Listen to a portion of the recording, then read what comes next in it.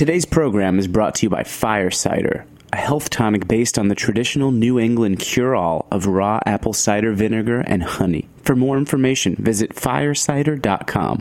I'm Erica Wides, host of Let's Get Real, the cooking show about finding, preparing, and eating food. You're listening to Heritage Radio Network, broadcasting live from Bushwick, Brooklyn. If you like this program, visit heritageradionetwork.org for thousands more.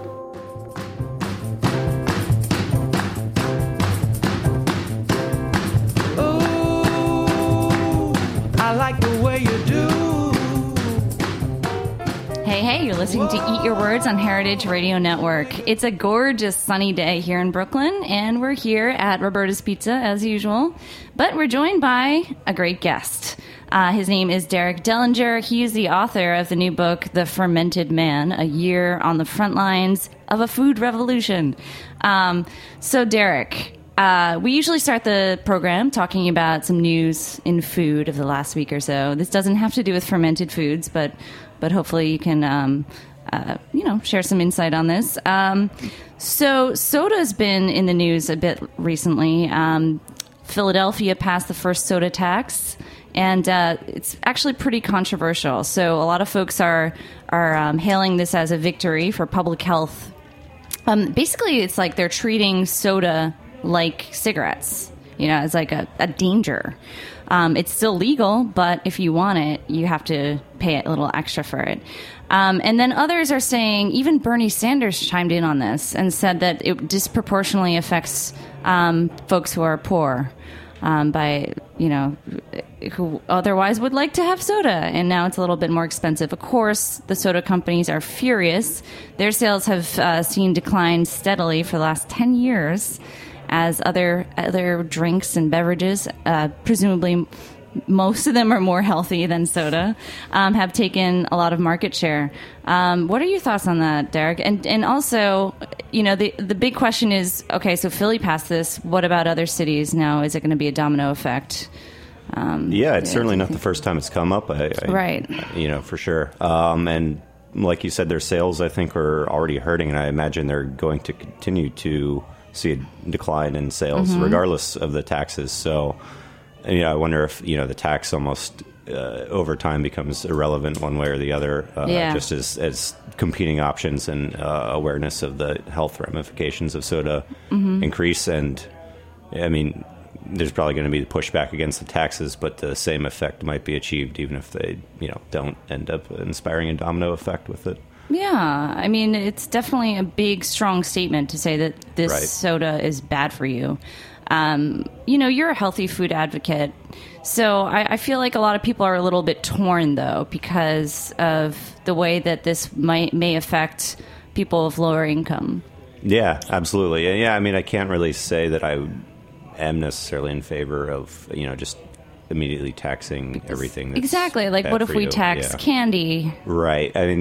You can, I hate to go to the slippery slope fallacy thing, but like you can very easily see how there's a slippery slope concern there. So I think it's beneficial just from the kind of like gimmicky standpoint of making it clear that the government sees this is clearly not good for you, and maybe hopefully not have to actually get that carried away with taxing soda across the board, and just finding ways to more raise that awareness without actually, penalizing people who maybe just want to have a soda every now and then and can't really afford it. But even like the fancy sodas. And I think one thing that's interesting, and this really parallels the craft beer movement, and you're a brewer. Right. So you've seen this has been happening for 10 years now. Large beer companies are buying up smaller craft brands because they keep eating away at their market share. So Coca-Cola and Pepsi's response has been to launch their own craft soda lines. I was particularly amused. I'm reading an article in Mother Jones by Tom Philpott. He's talking about the new PepsiCo craft line called Stubborn sodas. I don't get that, but inexplicable name. Its flavors including black cherry with tarragon, orange hibiscus, pineapple cream, and agave vanilla cream, and it'll have cane sugar instead of high fructose sweet corn syrup. This sounds to me like it's even like the flavors, it sounds kind of like Brooklyn Soda Works and other sort of craft brands we've seen around New York City. So it is interesting how that's really paralleling. Can I say that? The craft beer movement. I think that's a great observation because you see the same thing of the large companies trying to compete with the innovative smaller companies. Sort of put out these kind of crude facsimiles of what the smaller, innovative, healthier, better made companies are making. And all it really did in the case of the beer world is just kind of draw attention to the fact that there were better options out there. And everyone sees through the big companies' kind of sad attempts to. Do they know that like? Well, yeah, not everyone certainly, it's hard. But yeah, it's not like big companies aren't making money, but a lot of these kind of very obvious. The beer world has seen a lot of like failed attempts by the bigger breweries to Shock kind Top. of Shock Top certainly doesn't do as well as Blue Moon, and like then there's a million imitators beyond that, and they don't always do well, and I think they just help draw attention to what they're trying to compete against when this giant lumbering company is all of a sudden putting out products that are completely very clearly meant to compete with something else. Yes. The consumer all of a sudden is aware that there's something they're trying to compete against. There's something wrong here. Yeah, so in their world. What about them snapping up the smaller breweries? So, that a brewery in a tough place would easily... Yeah, that's a tough one. I mean, there's endless debate about that in the beer world. Both sides get very, very passionate, and it keeps happening, so the debate seems to be never-ending. And it's really tough to have, have an unbiased view on it, because in every individual case, you can kind of understand the position of the small brewer being bought. It's really tough industry. It's a really tough job. It can really, really start to wear on you after a while. And maybe you just want to enjoy the rest of your life. And you worked hard for 10 years to start a company, and a couple $1 million, I'm sure looks really good. And I can't entirely fault any one individual for wanting to maybe just like change their life a bit and have some money. At the same time, it's, I don't think it's a good thing, in the broader scheme of things. I certainly don't think it's a good trend to have it continue happening, because it's exactly what happened 150 years ago, or not even that long ago, 60 years ago. And if it keeps consolidating, that's not good for anyone. Wow, that's really a good point. Well, you are a brewer, and you decided to change your life in a very different way. Yeah, I guess strange way. And not for money. I don't know. No. Well, so there's not so much money in the publishing world. Yeah. We know. But, okay, so, Derek, what inspired you to go for 1 year eating only fermented foods? And now I know that, fermenting is super huge right now, and it's a very big positive trend, I think, in eating and drinking as well. Right. But you went strictly fermented everything. For the year of 2014, with the exception of water. With the exception of water, yeah, had to stay hydrated.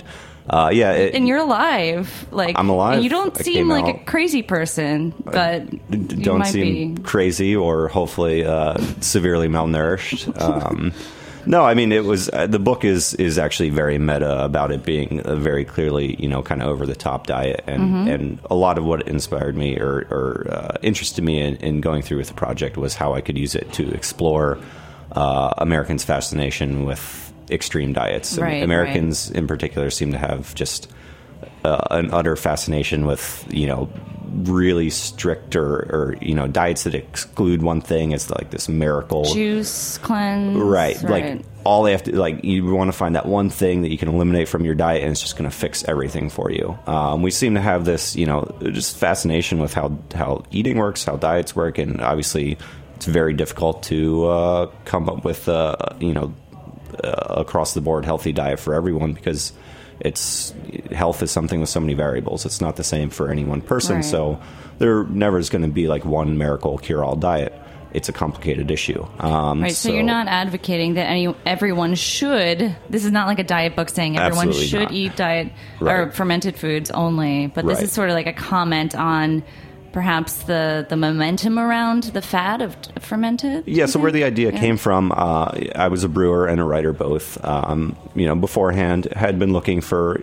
I wrote a homebrewing fermentation blog for a number of years, and I was just kind of thinking of ways to convey the ubiquity of fermentation to the general public.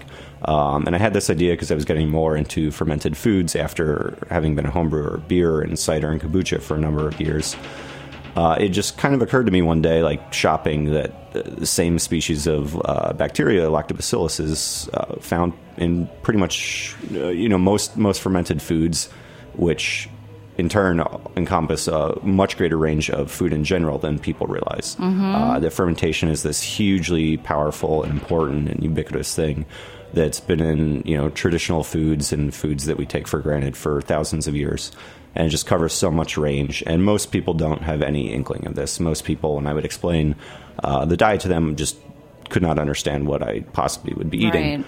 And that was kind of the hook for me, the idea that, one, that there's so much fermented food out there that you could actually live off of it. Yeah, I was surprised. Yeah. We're looking at like folks eating pizza right now, and the bread, it's yeast, bread is fermented. Fermented, yeah. I didn't know about the cheese also. Cheese, mozzarella is a kind of dicey one where like you can make it a fermented way, and you can make it with just an enzymatic reaction that it's made very quickly, and there's no fermentation involved. So mozzarella is like a bad cheese example. Okay. But you can easily make pizza, obviously, with cheese that is fermented, which is pretty much almost any other cheese. The vast majority of cheese is fermented. Right. Obviously, if something is aged for weeks or months or years, fermentation is almost always involved. So I had this realization that, okay, fermentation is incredibly ubiquitous, and wow, I could actually probably live off of fermented foods. And that was just like a crazy thought experiment I had. Literally, at first, I was like, oh, I should tweet that. Just like that, it just popped in my head. That was just a thought, and it kind of snowballed from there. I talked to, again, kind of randomly, without really thinking, oh, I would actually do this. Talked to a guy who's a book editor. He really liked the idea and kind of encouraged me to explore it more. And we thought this was a really good way to get the interest of people who, again, would read this and just wonder how I could do it, wonder what fermentation means. People who are not already invested in the world of fermentation, people who don't own a Sandor Katz guidebook on fermentation, or aren't going to buy a guidebook explaining how to make things at home because they're not even that far into it. They just want to know what this crazy thing is that I did.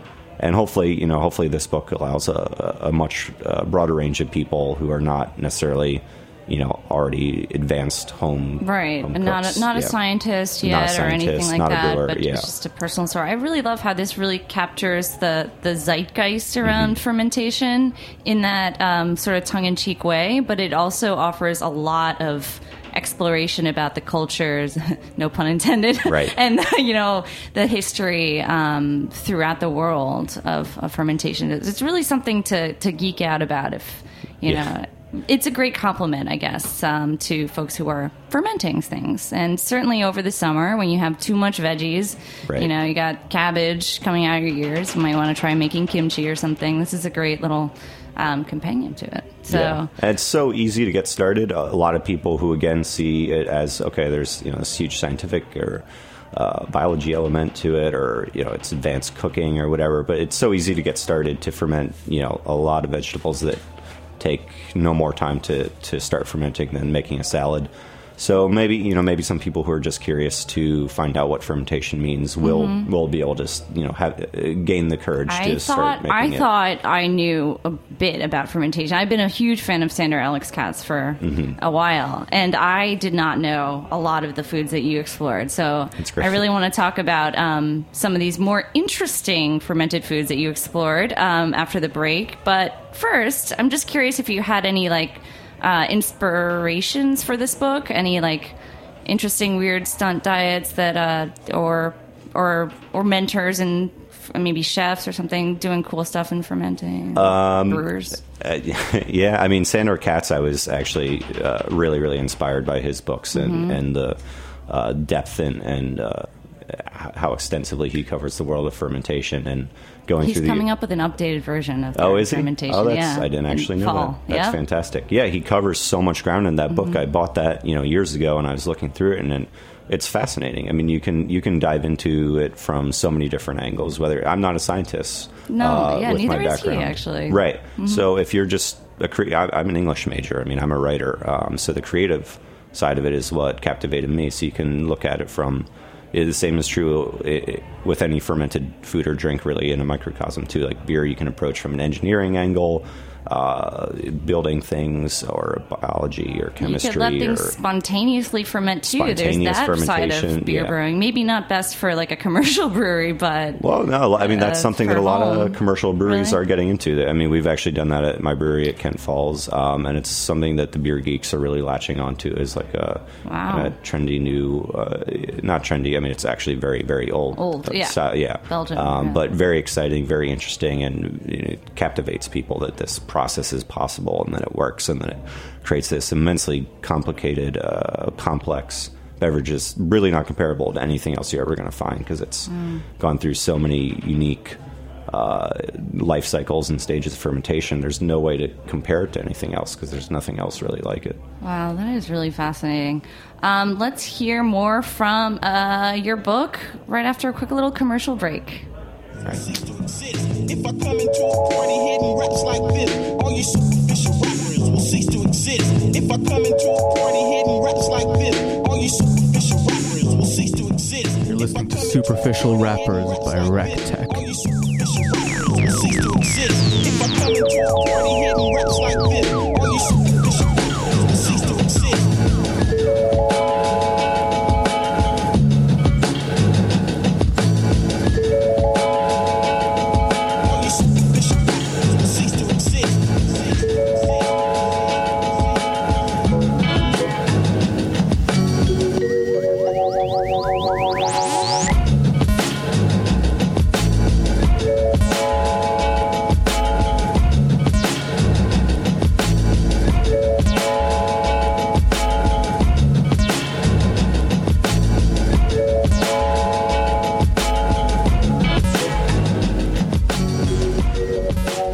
Today's program was brought to you by Fire Cider. Did your grandmother ever tell you to drink raw apple cider vinegar? It's good advice and more common than you may think. For generations of New Englanders, a tot of vinegar was a morning ritual. Taken daily, a tablespoon of unfiltered apple cider vinegar can help support immune function and digestive functions. To the base of certified organic apple cider vinegar, Fire Cider added whole, raw, certified organic oranges, lemons, onions, ginger, horseradish, habanero pepper, garlic, and turmeric. They let this mixture steep for 6 weeks at room temperature to preserve the living vinegar culture and delicate flavors of the ingredients. Lastly, they blend a generous helping of raw wildflower honey into the mix. The result is potent but balanced, offering layers of sweet, tart, and spice. Fire Cider tastes great on its own or as an addition to tea, juice, or salad. Fire Cider ships direct from their online store and is available at over 500 locations nationwide. Use their store locator to find one near you and ask for a free sample. For more information, visit firecider.com. All right. We're back chatting more with Derek Dellinger, whose new book is a memoir, The Fermented Man. 1 year exploring only fermented foods. Now, okay, a lot of questions come to mind immediately. Saltiness, because a lot of things are salty. Sauerkraut, right? Yeah, because you have to add salt to let it ferment. Yeah, that was a concern, and a lot of people asked me, are you worried about your blood pressure? Are you worried about the amount of salt you're eating? And I was. Cured foods, yeah. Right, the aged cheeses, they're always the saltiest. By necessity, fermentation generally includes a lot of salt. But, what I realized, I would go to the doctor, and my blood pressure actually went down. Everything looked good, and I felt healthy throughout the year, despite it being kind of hard to get enough calories some days. That was the only kind of drawback of it. Right. In general, I felt great throughout the year. And what I realized is, one, it wasn't necessarily like I was just eating pounds and pounds of salami, or the saltiest foods all the time. A lot of the stuff I was getting most of my calories from bread and cultured butter and most cheeses are salty, but not just dripping with salt. Most of those foods are not salty. Yogurt. Yeah, exactly. There you go. So a lot of the stuff that I was getting calories from, had a good amount of salt in. But in general, fermented foods, they have more salt, obviously, than their raw equivalents, but not so much compared to the amount of salt we get in just the average American diet, and even in a fairly healthy diet. Where so you couldn't eat McDonald's or anything like processed, really. Right.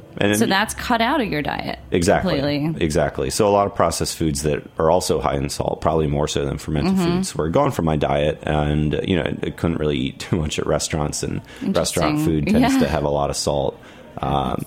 So you kind of were like me. I did this thing where I didn't go to restaurants for 2 years. So that's, you had to kind of make everything. Yeah.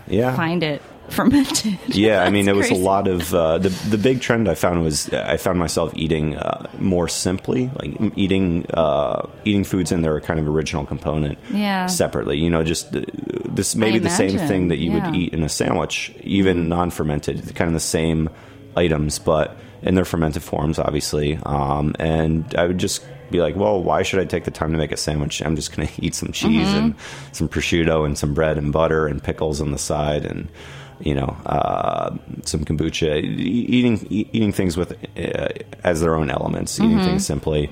And you, I think, have a tendency to eat less when you do that, when you're kind of sticking to the core components and not making elaborate dishes the way that you get food when you go out to a restaurant generally. And isn't that funny? It's more simple, but actually molecularly it's much more complicated. It's more complex. So but I think that doing what you did, like taking this crazy self-imposed diet, really, like, even just reading this, it like opened my eyes to a lot of other possibilities, as I'm sure it did you, about food. So, like, for example, like, I guess we're looking at the pizza people are eating here, and I'm thinking, like, the sauce.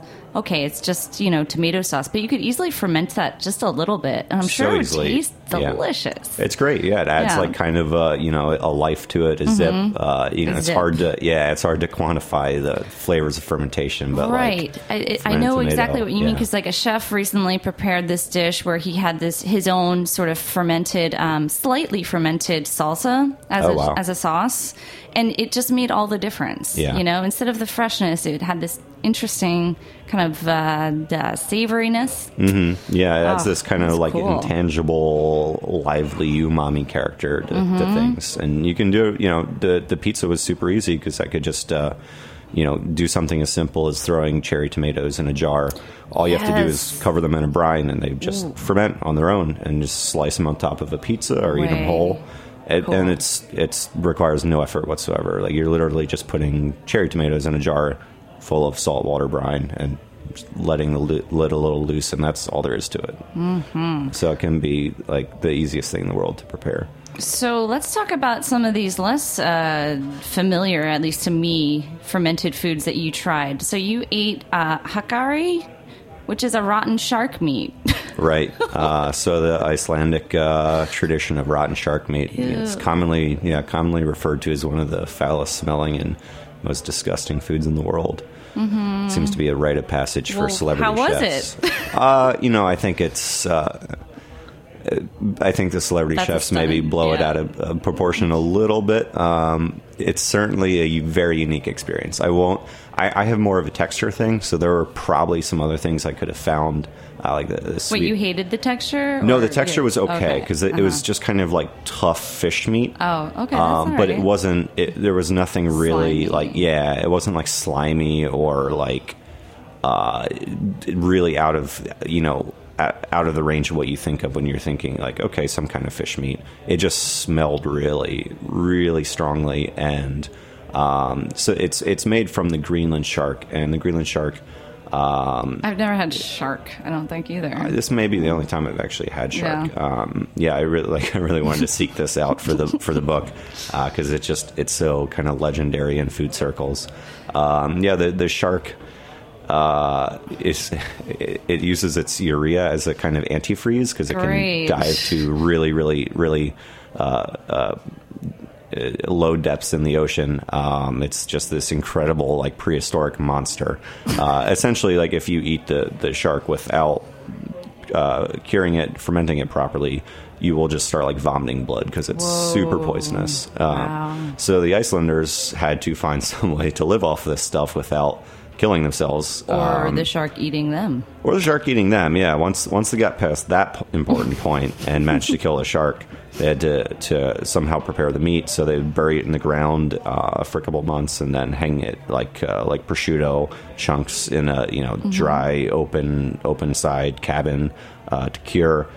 So it's this long process that kind of the fermentation removes the poisonous elements from it and makes it something that's digestible and safe to eat for humans. But it still reeks of ammonia, and it kind of like burns your throat and your nostrils as you're eating it, and it just lingers. It just doesn't go away. Like you're supposed to chase it with Icelandic like kind of national drink. Vodka, Brennivin, Okay. and it's this. I actually forget. It's some kind of liqueur with herbs. Did you in do it. that? I tried that Yeah. separately, and it's actually pretty good. But they didn't have any when we had the shark, so we had nothing to chase it with. And it's just like secreting in our nostrils and throats. And we tried to wash it down with this like 12% ABV Imperial Stout later, like the heaviest beer you could possibly imagine. Nope. It just tasted like like rotten shark meat, just like ammonia and Worst breath and ever. fish. Yeah. So you must have hated this one if you're not a gooey texture person. But I actually kind of like this. It's natto. Right. I expected to Fermented really soybeans. hate that. Yeah, because it has like the gooey, slimy mucusy. mucus. Yep. I expected to have a lot of trouble with that. For some reason, I didn't. I actually It's not bad, right? I actually definitely enjoyed that too. It tastes pretty good. It's got this kind of just like sort of bitter quality that's really interesting, but like the umami.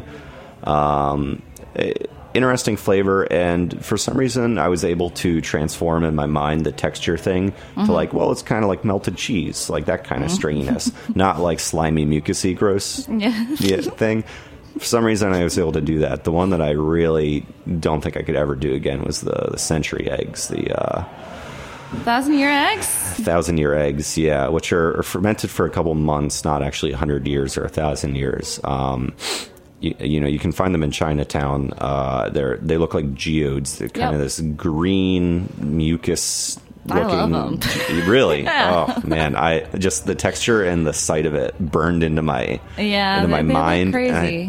I But the texture is pretty similar to regular hard-boiled eggs. it is, but it has this kind of like harder, like gummy fruit. That's Like true. that doesn't quite. It's one of these things. Can't quite explain it, but just my mind was like, nope, can't. Mm-hmm. And that one was the one I had a lot of trouble Century with. eggs. Wow. Everyone's different. Okay. Yeah. What about this Sudanese dish I've never heard of before your book? Shermoot, miris, and doderi. Yeah, they all sound really, really interesting. I have not managed to track those down. Yeah, I've not been to the Sudan. You comment on how each culture, it seems, has their own crazy way of fermenting things and preserving the shark or what Right. have you. So this is the Sudanese way of preserving their livestock. Huge hulking animal. Yeah, meat, and they so- use everything, the bones, the fat, and make some very interesting things out of it. And what's interesting is that, a lot of these examples, you'd expect it just to be like, well, there's not much to eat. They have to choke this stuff down to survive. They had little choice, but, in those examples, they're considered delicacies. They're considered a lot of times condiments like, kimchi, or the way we, now just put mustard and ketchup on everything. Aged cheese. Aged, yeah. Or So wine. they're for flavor. Yeah, all these all these fermented things are not just eaten because we're really desperate and we need food to survive. In almost every case, they're these kind of complex flavors that we come to really cherish and integrate into our cultures as part of our cultural identity. And they're very unique. They stand out. They're certainly distinct foods with distinct flavors, and we come to really appreciate that. All right, so going back to your, I guess, kind of recap of the whole year of eating only fermented foods, how do you think this affected your health? Because a lot of people, talk about probiotics. It's good because it helps you digest the other stuff you're eating. Right. But you're not eating other stuff. So were you just really good at digesting? I certainly. I mean, I don't even know what that looks like, but Right. I suppose I probably was very good at digesting. It's hard to say any like scientifically credible, take any scientifically credible claims. So how'd you feel? I felt great. I mean, I definitely was hungry a lot of the time. It was certainly hard to get enough calories because this was a very limited, arbitrary diet. Like I said, it's not something that. Unless Oprah wants to offer me a couple $1 million or something, I'm not promoting it as like this the new magic fad diet. Yeah, no, I was very clear about that in the book and from the beginning that like this was an anecdotal experiment, not a scientific one, and something I was doing more for education. Lesson, yeah, exactly. Mm-hmm. It was. It was for the narrative of a book and the ability to educate people on all the different ramifications. But it is still pretty cool to know that you can do that. You can live do it off if of you it. want. Yeah, and my editor actually did a sympathy month, as he called it. He did the same experiment for a month in October.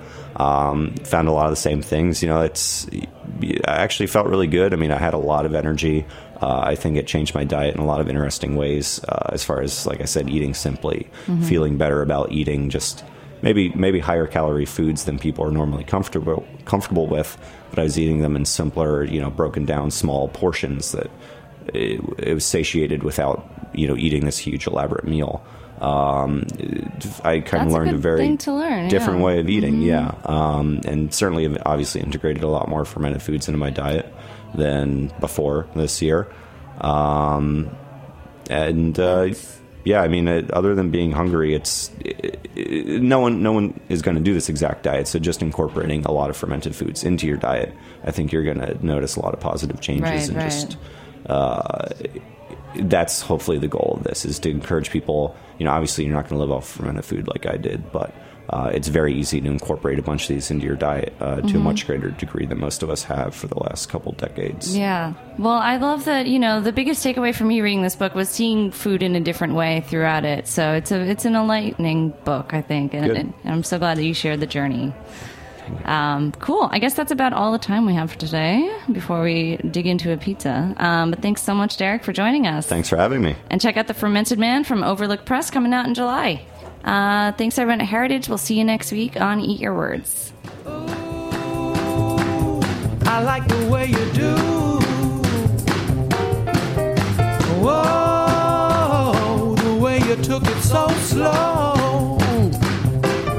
And Thanks for listening to this program on heritageradionetwork.org. You can find all of our archive programs on our website or as podcasts in the iTunes store by searching Heritage Radio Network.